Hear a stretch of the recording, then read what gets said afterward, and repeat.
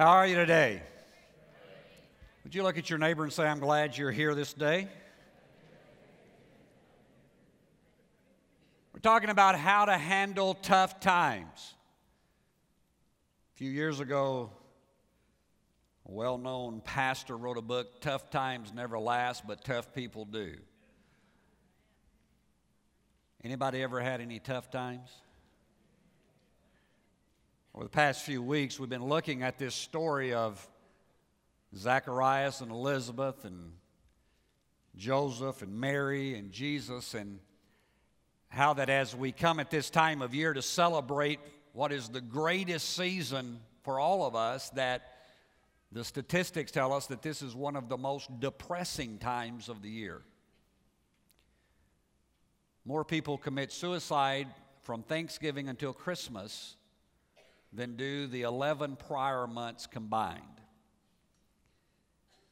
People face all kinds of situations, and because of that, a lot of times we don't know how to handle the tough times. And so as we've looked at this, we've begun to see some things of how that these men and women, years and years before we ever showed up on the scene, began to handle tough times. And today we want to continue in that vein. So would you take your Bibles and go to the book of Luke, the 2nd chapter, and I want to read to you a few verses of Scripture. You have to read this passage on this Sunday. It's just the Sunday I have to wear a suit, and the Sunday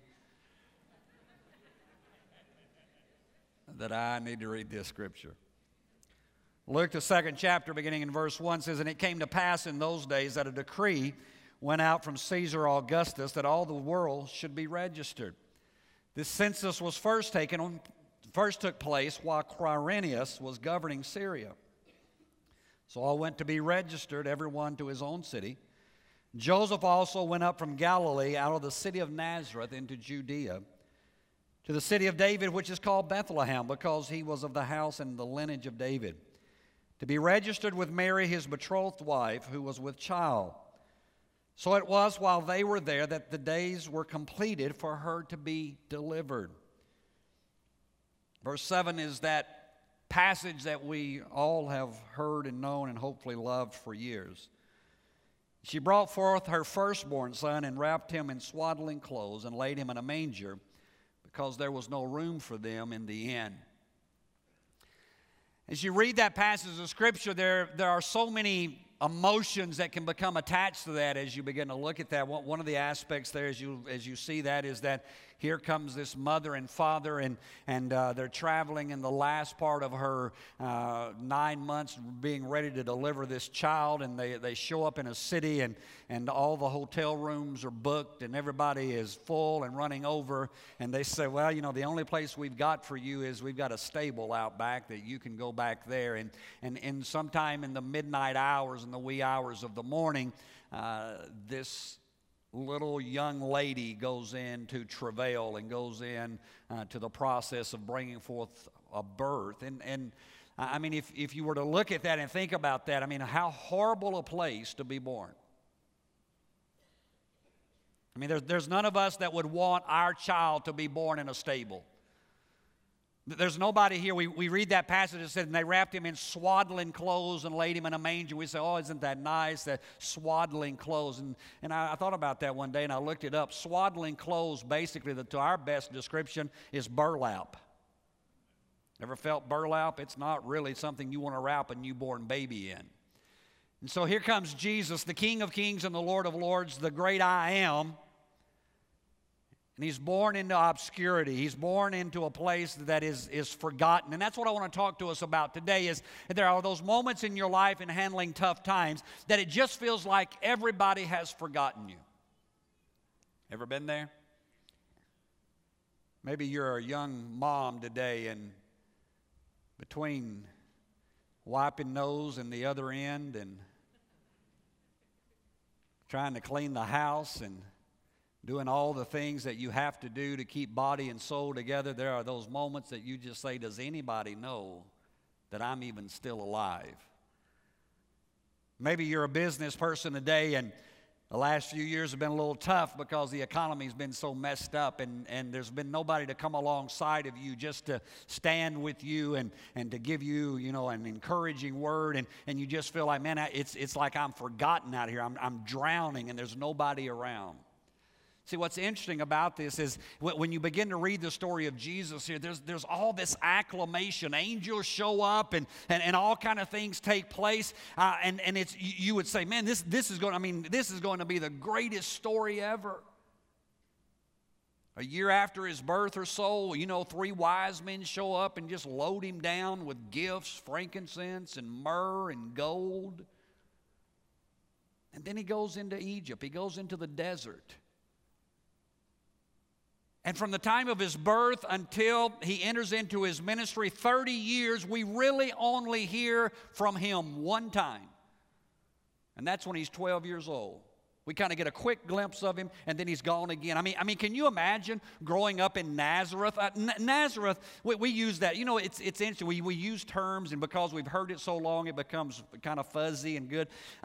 Nazareth was... I don't know. Nazareth was kind of like growing up in Finger. Y'all ever heard of Finger? Kind of like growing up in Frog Jump.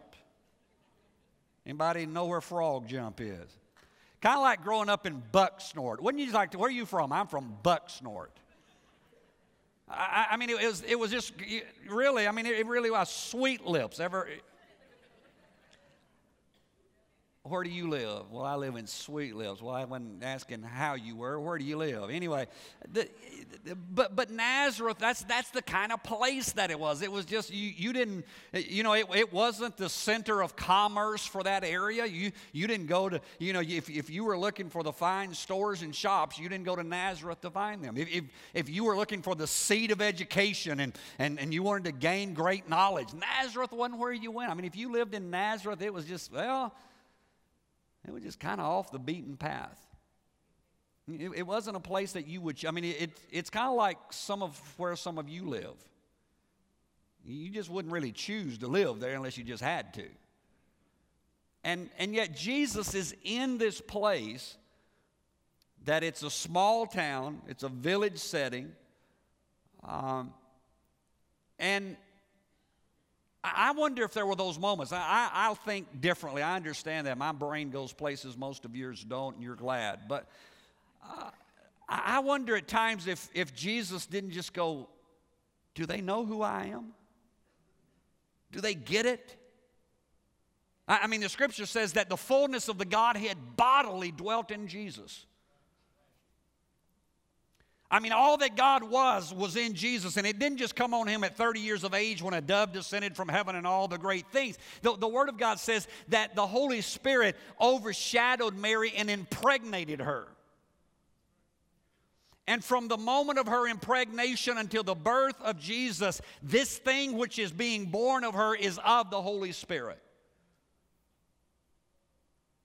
And the moment that Jesus took his first breath, he was all God and all man. And I just wonder at times, even with his parents. I mean, I think Jesus struggled with those teenage years. You ever raised a teenager? They're wonderful. If you can get them through their teenage years without somebody dying.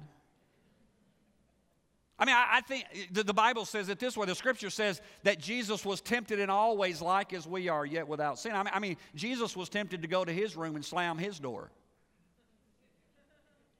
when his dad or mom told him to do something he didn't like, yet without sin. I mean, Jesus is in those moments of experiencing seeming obscurity. Why am I here? Why am I doing this? Lord, I've come and I have given myself to the will of the Father, and I am here, but can I get this show started? Ever felt that way? Ever felt like, man, is my ministry ever going to get started? Is my business ever going to take off? Is anybody ever going to find me attractive and marry me? It's kind of forgotten. How many of you remember that, You know, in school, especially if you went in the old school way where you had first through the 8th grade and then you went from the 8th grade into high school, that 8th grade year, man, was the year. Because you ruled everybody. You were the top. If you were an athlete, you were the top athlete. You played every inning, or you played every quarter. I mean, you were out there on the floor. And then all of a sudden, that 8th grade year was over. And now you became a freshman. And you were nobody. Coach looked at you and said, you'll be sitting on the bench this whole year. And you go, wait a minute, I was the star. I was the running back. I was the best three-point shooter we had. And the coach says, you're going to sit on the sidelines. You're going to wait. And in that moment, you begin to understand that it doesn't matter how much mom and daddy think you're the most wonderful thing ever. You know, some of you have come from really wonderful homes that your mom and dad just doted on you. Be thankful for that. And they just told you you were the greatest and the best and the most wonderful. And then you went and found out that somebody else didn't think that. You know, about the first day you show up at the job, you find out that that boss is not really concerned about what your mama thinks about you. It's kind of like, sit down and shut up and do what I tell you. And so you begin to deal with those things in life, and as life continues, there are those moments, and I don't care who you are and what you've gone through, there are those moments in your life where you feel like you've been set aside in the obscurity and you're forgotten. And it's like, come on, God, what's happening here? And I believe that Jesus experienced those moments. I believe that he went through those things.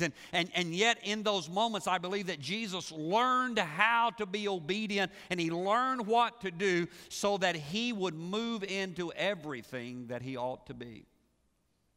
And so I want you to stay in that second chapter there. But I want us to jump down a few verses. Would you look at the 41st verse today?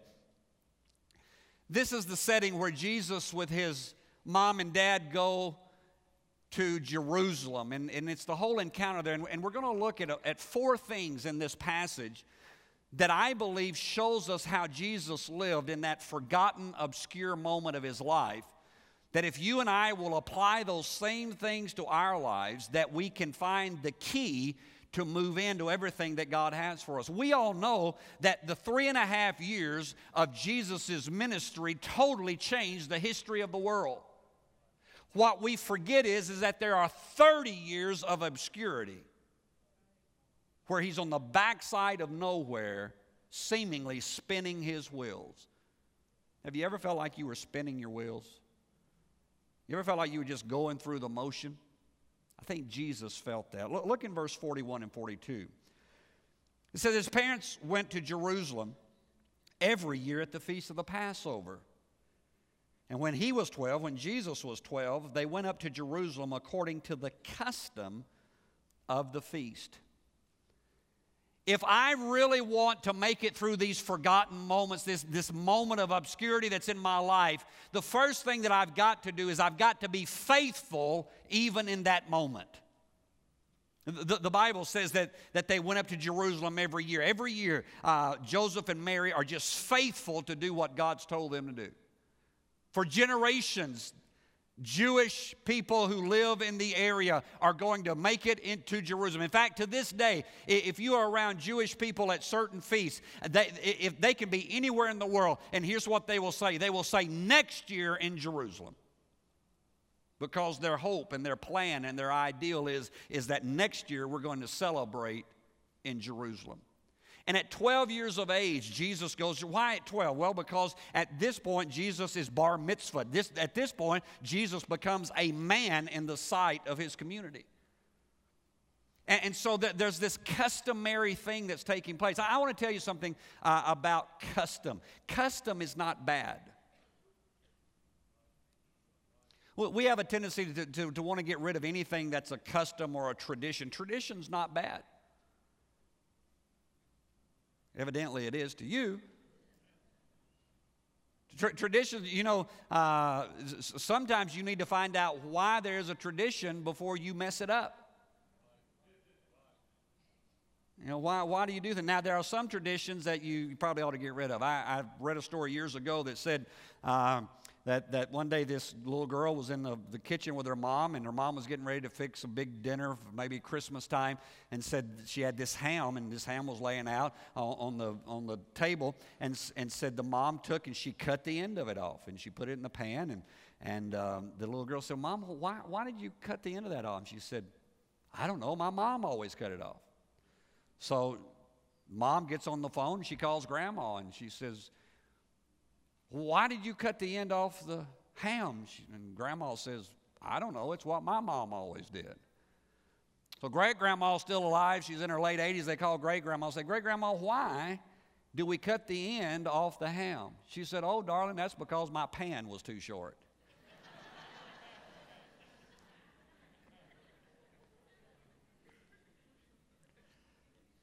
Hey, some of you need to understand that tradition for tradition's sake is not good.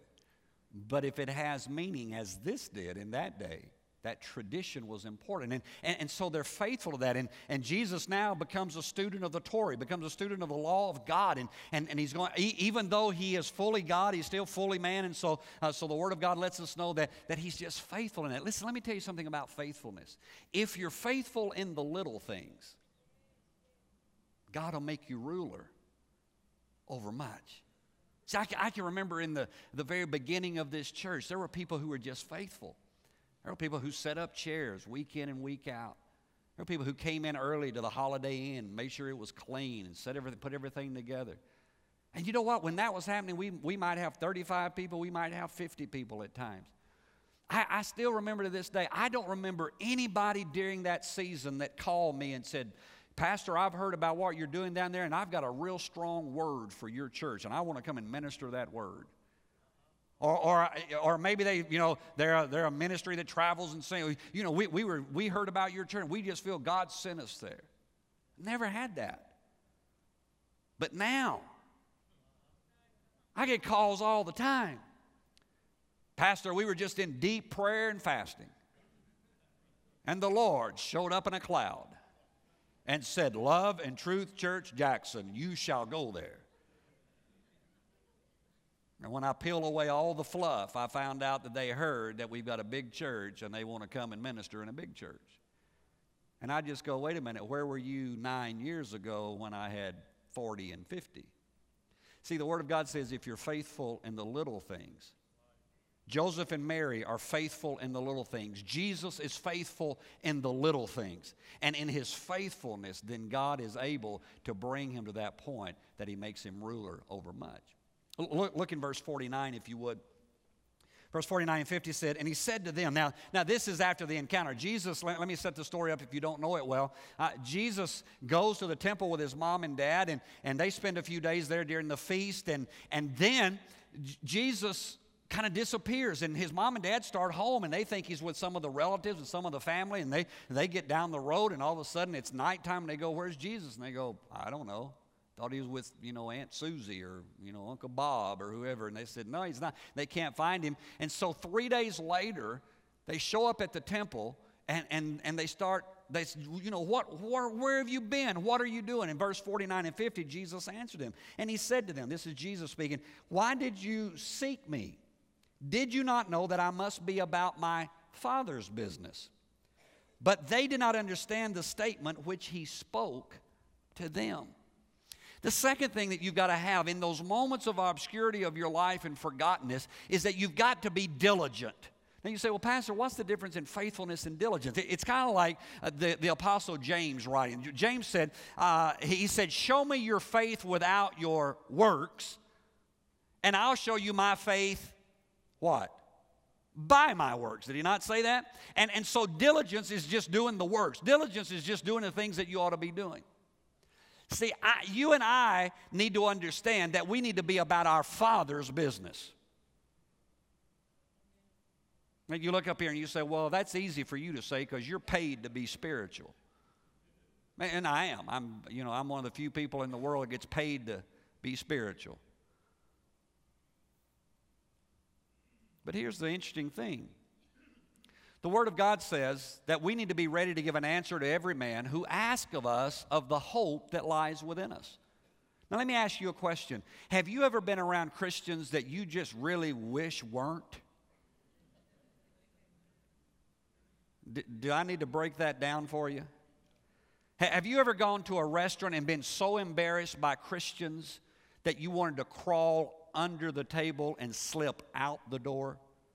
I mean, I've gone to restaurants and watched Christians. I've watched ministers treat waiters and waitresses like the scum of the earth. Get up and leave a 50-cent tip and a tract. Let me tell you, if you're going to leave a tract, leave a 20% tip. Amen. Why? Because the Word of God says that you need to be ready to give an answer to every man who asks of the hope that lies within you. In other words, there needs to be something about our lives that we are living in the diligent pursuit of the King of Kings and the Lord of Lords every day in our life, that people look at our life and there is so much hope, there is so much anointing, there is so much power in our lives, even when we are in the forgotten moments, that people say, I don't know how you can do what you're doing, but I want some of what you have. Ever been around Christians like that? I have. I know believers who I look at them and they go through good times and they go through bad times, and I go, they're my heroes. They're the kind of person I want to be like. You know, I don't want to be like all the media heroes. I want to be like them. Why? Because they've understood the diligence. Jesus is just diligent. He said, I have got to be about my Father's business. Verse 51, if you look there, it says this. Then he went down with them and came to Nazareth and was subject to them. But his mother kept all these things in her heart. The third thing in these moments that you need in your life is that you need to be obedient. Wow. It says he was subject to them. Do you realize he's the King of Kings? I mean, don't you think that there were moments that Jesus wanted to look at his earthly mother and father and say, do you know who I am? Now, you kind of look at that and say, oh, no, he was. Again, remember, he is all man and all God. So there's this dichotomy there that's at work. I think that there are moments he just wants to look at the whole village and go, do you know with one word I can wipe you out? You've talked about my illegitimacy every day of my life. Do you know who I am? And yet the Word of God says he was subject. In other words, he was obedient. There are times in your life that obedience is better than anything else that you can do. Just doing what you're called to, staying under the covering that you have been given in your life. Now, let me help you for a minute. Everybody needs a covering in their life. Now, what do you mean by that, Pastor? You need somebody who is in authority over you. And you need to be obedient to that authority. And you may not always like it. Joseph and Mary are his earthly covering. They are in authority over him. And the Scripture says that Jesus, get this, the Son of God, is obedient to an earthly mother and an earthly father. I have people all the time. None of you, because you're here.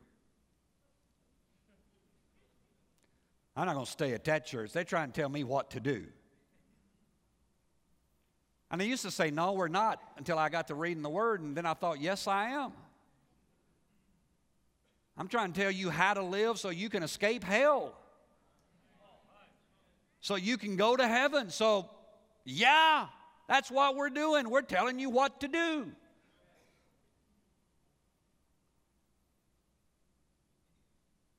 Bless God, ain't nobody going to tell me what to do. Ever had your kids, again, those wonderful years sometimes,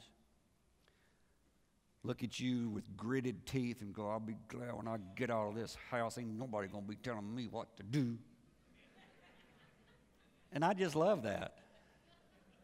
I just want to pack them their bag and just say, go ahead, darling. There's a door.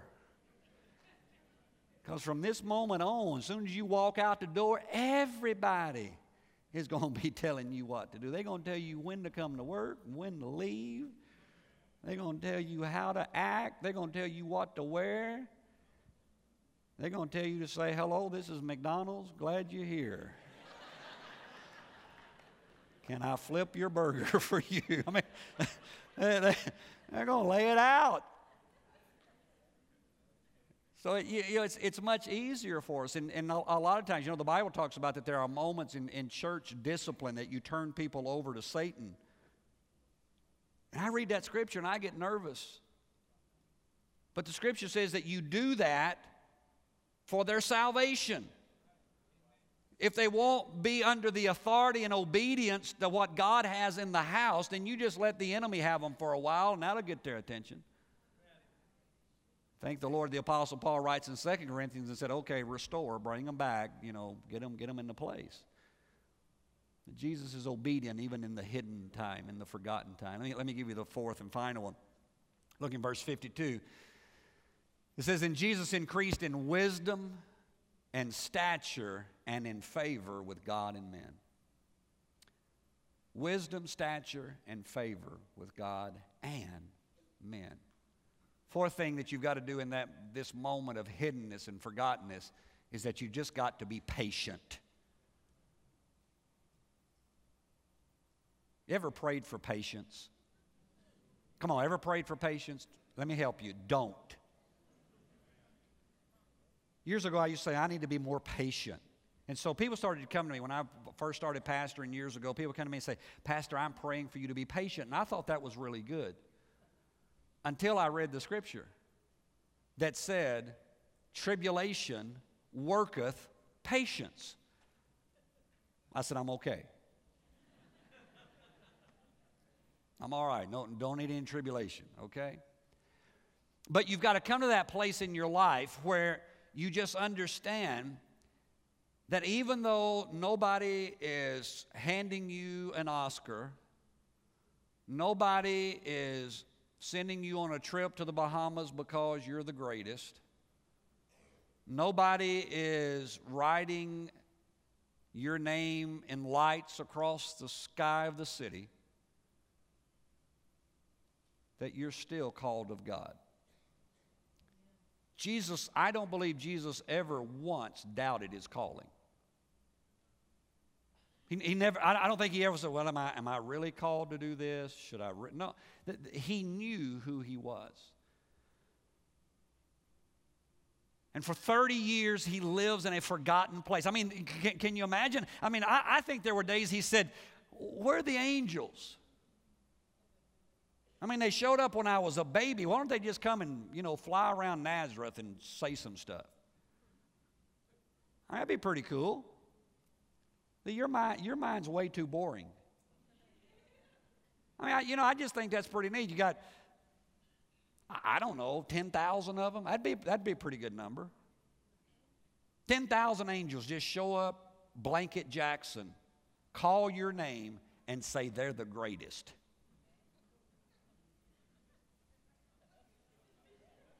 Anybody?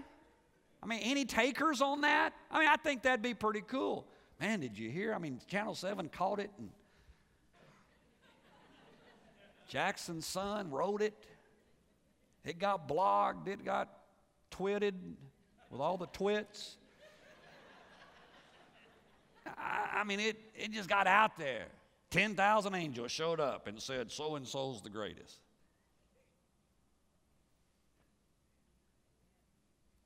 "30 years, no angels, except just at the front end of this thing. Nobody's singing. Nobody's declaring great stuff. Kings came one time, left some gifts, and took off, never came back. Left you just kind of hanging out. What do you do? What do you do in that marriage where you feel forgotten? What do you do in that job that's going nowhere? What do you do in that situation where it seems like even your best friend has forgotten all about you? You just stay faithful and do what you're called to do. Because there's coming a day in the 3rd chapter, and you read it after a while when you get home, the 3rd chapter tells us that when John was baptizing one day, Jesus showed up. John baptizes Jesus, and the Bible says, and the Holy Spirit descended like a dove, and a voice from heaven spoke and said, "You are my beloved Son, in whom I am well pleased." And the next sentence says this, "Now Jesus himself began his ministry at about 30 years of age." Now watch, and I'm done. 30 years, nothing. 3.5 years blew everybody's mind. You say, "Pastor, I'm 30 years old, I'm 40, I'm 50, I'm 60, I might even be 70. Listen, it just takes God anointing where you are.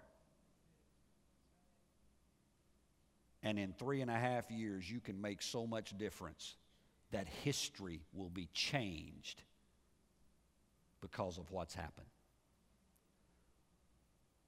You know, some of you are here today, and maybe you're not even walking with the Lord at this point, and you may be in one of those age groups I just talked about. Do you know what could happen to you on this day? If you would commit your life to Jesus Christ today, do you know what he could do with you just in the next few weeks and months and years? That your life could make such a difference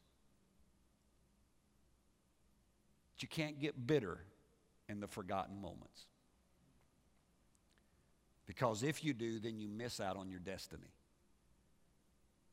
Jesus hung in there 30 years. The voice speaks from heaven, and the next 3.5 years are the most exciting moments that have ever happened in history. I'm closing. Get it. 2010, you can't do anything with it. It's over. The great things and the failures. I think that's why God gives us new years. Some of y'all been praying, "Lord, I'll be glad when this new year gets here." Right? That's why God gives you new years. 2011 is right ahead of you. How committed are you going to be to living up to what God has for your life, even in the tough times? Because it's the tough times that make you what God wants you to be. Ever heard the term, "no pain, no gain"? Sometime obscurity and forgottenness is the pain. But if you come through that, the gain is the anointing of the Holy Spirit that takes you in the places you never thought you could go.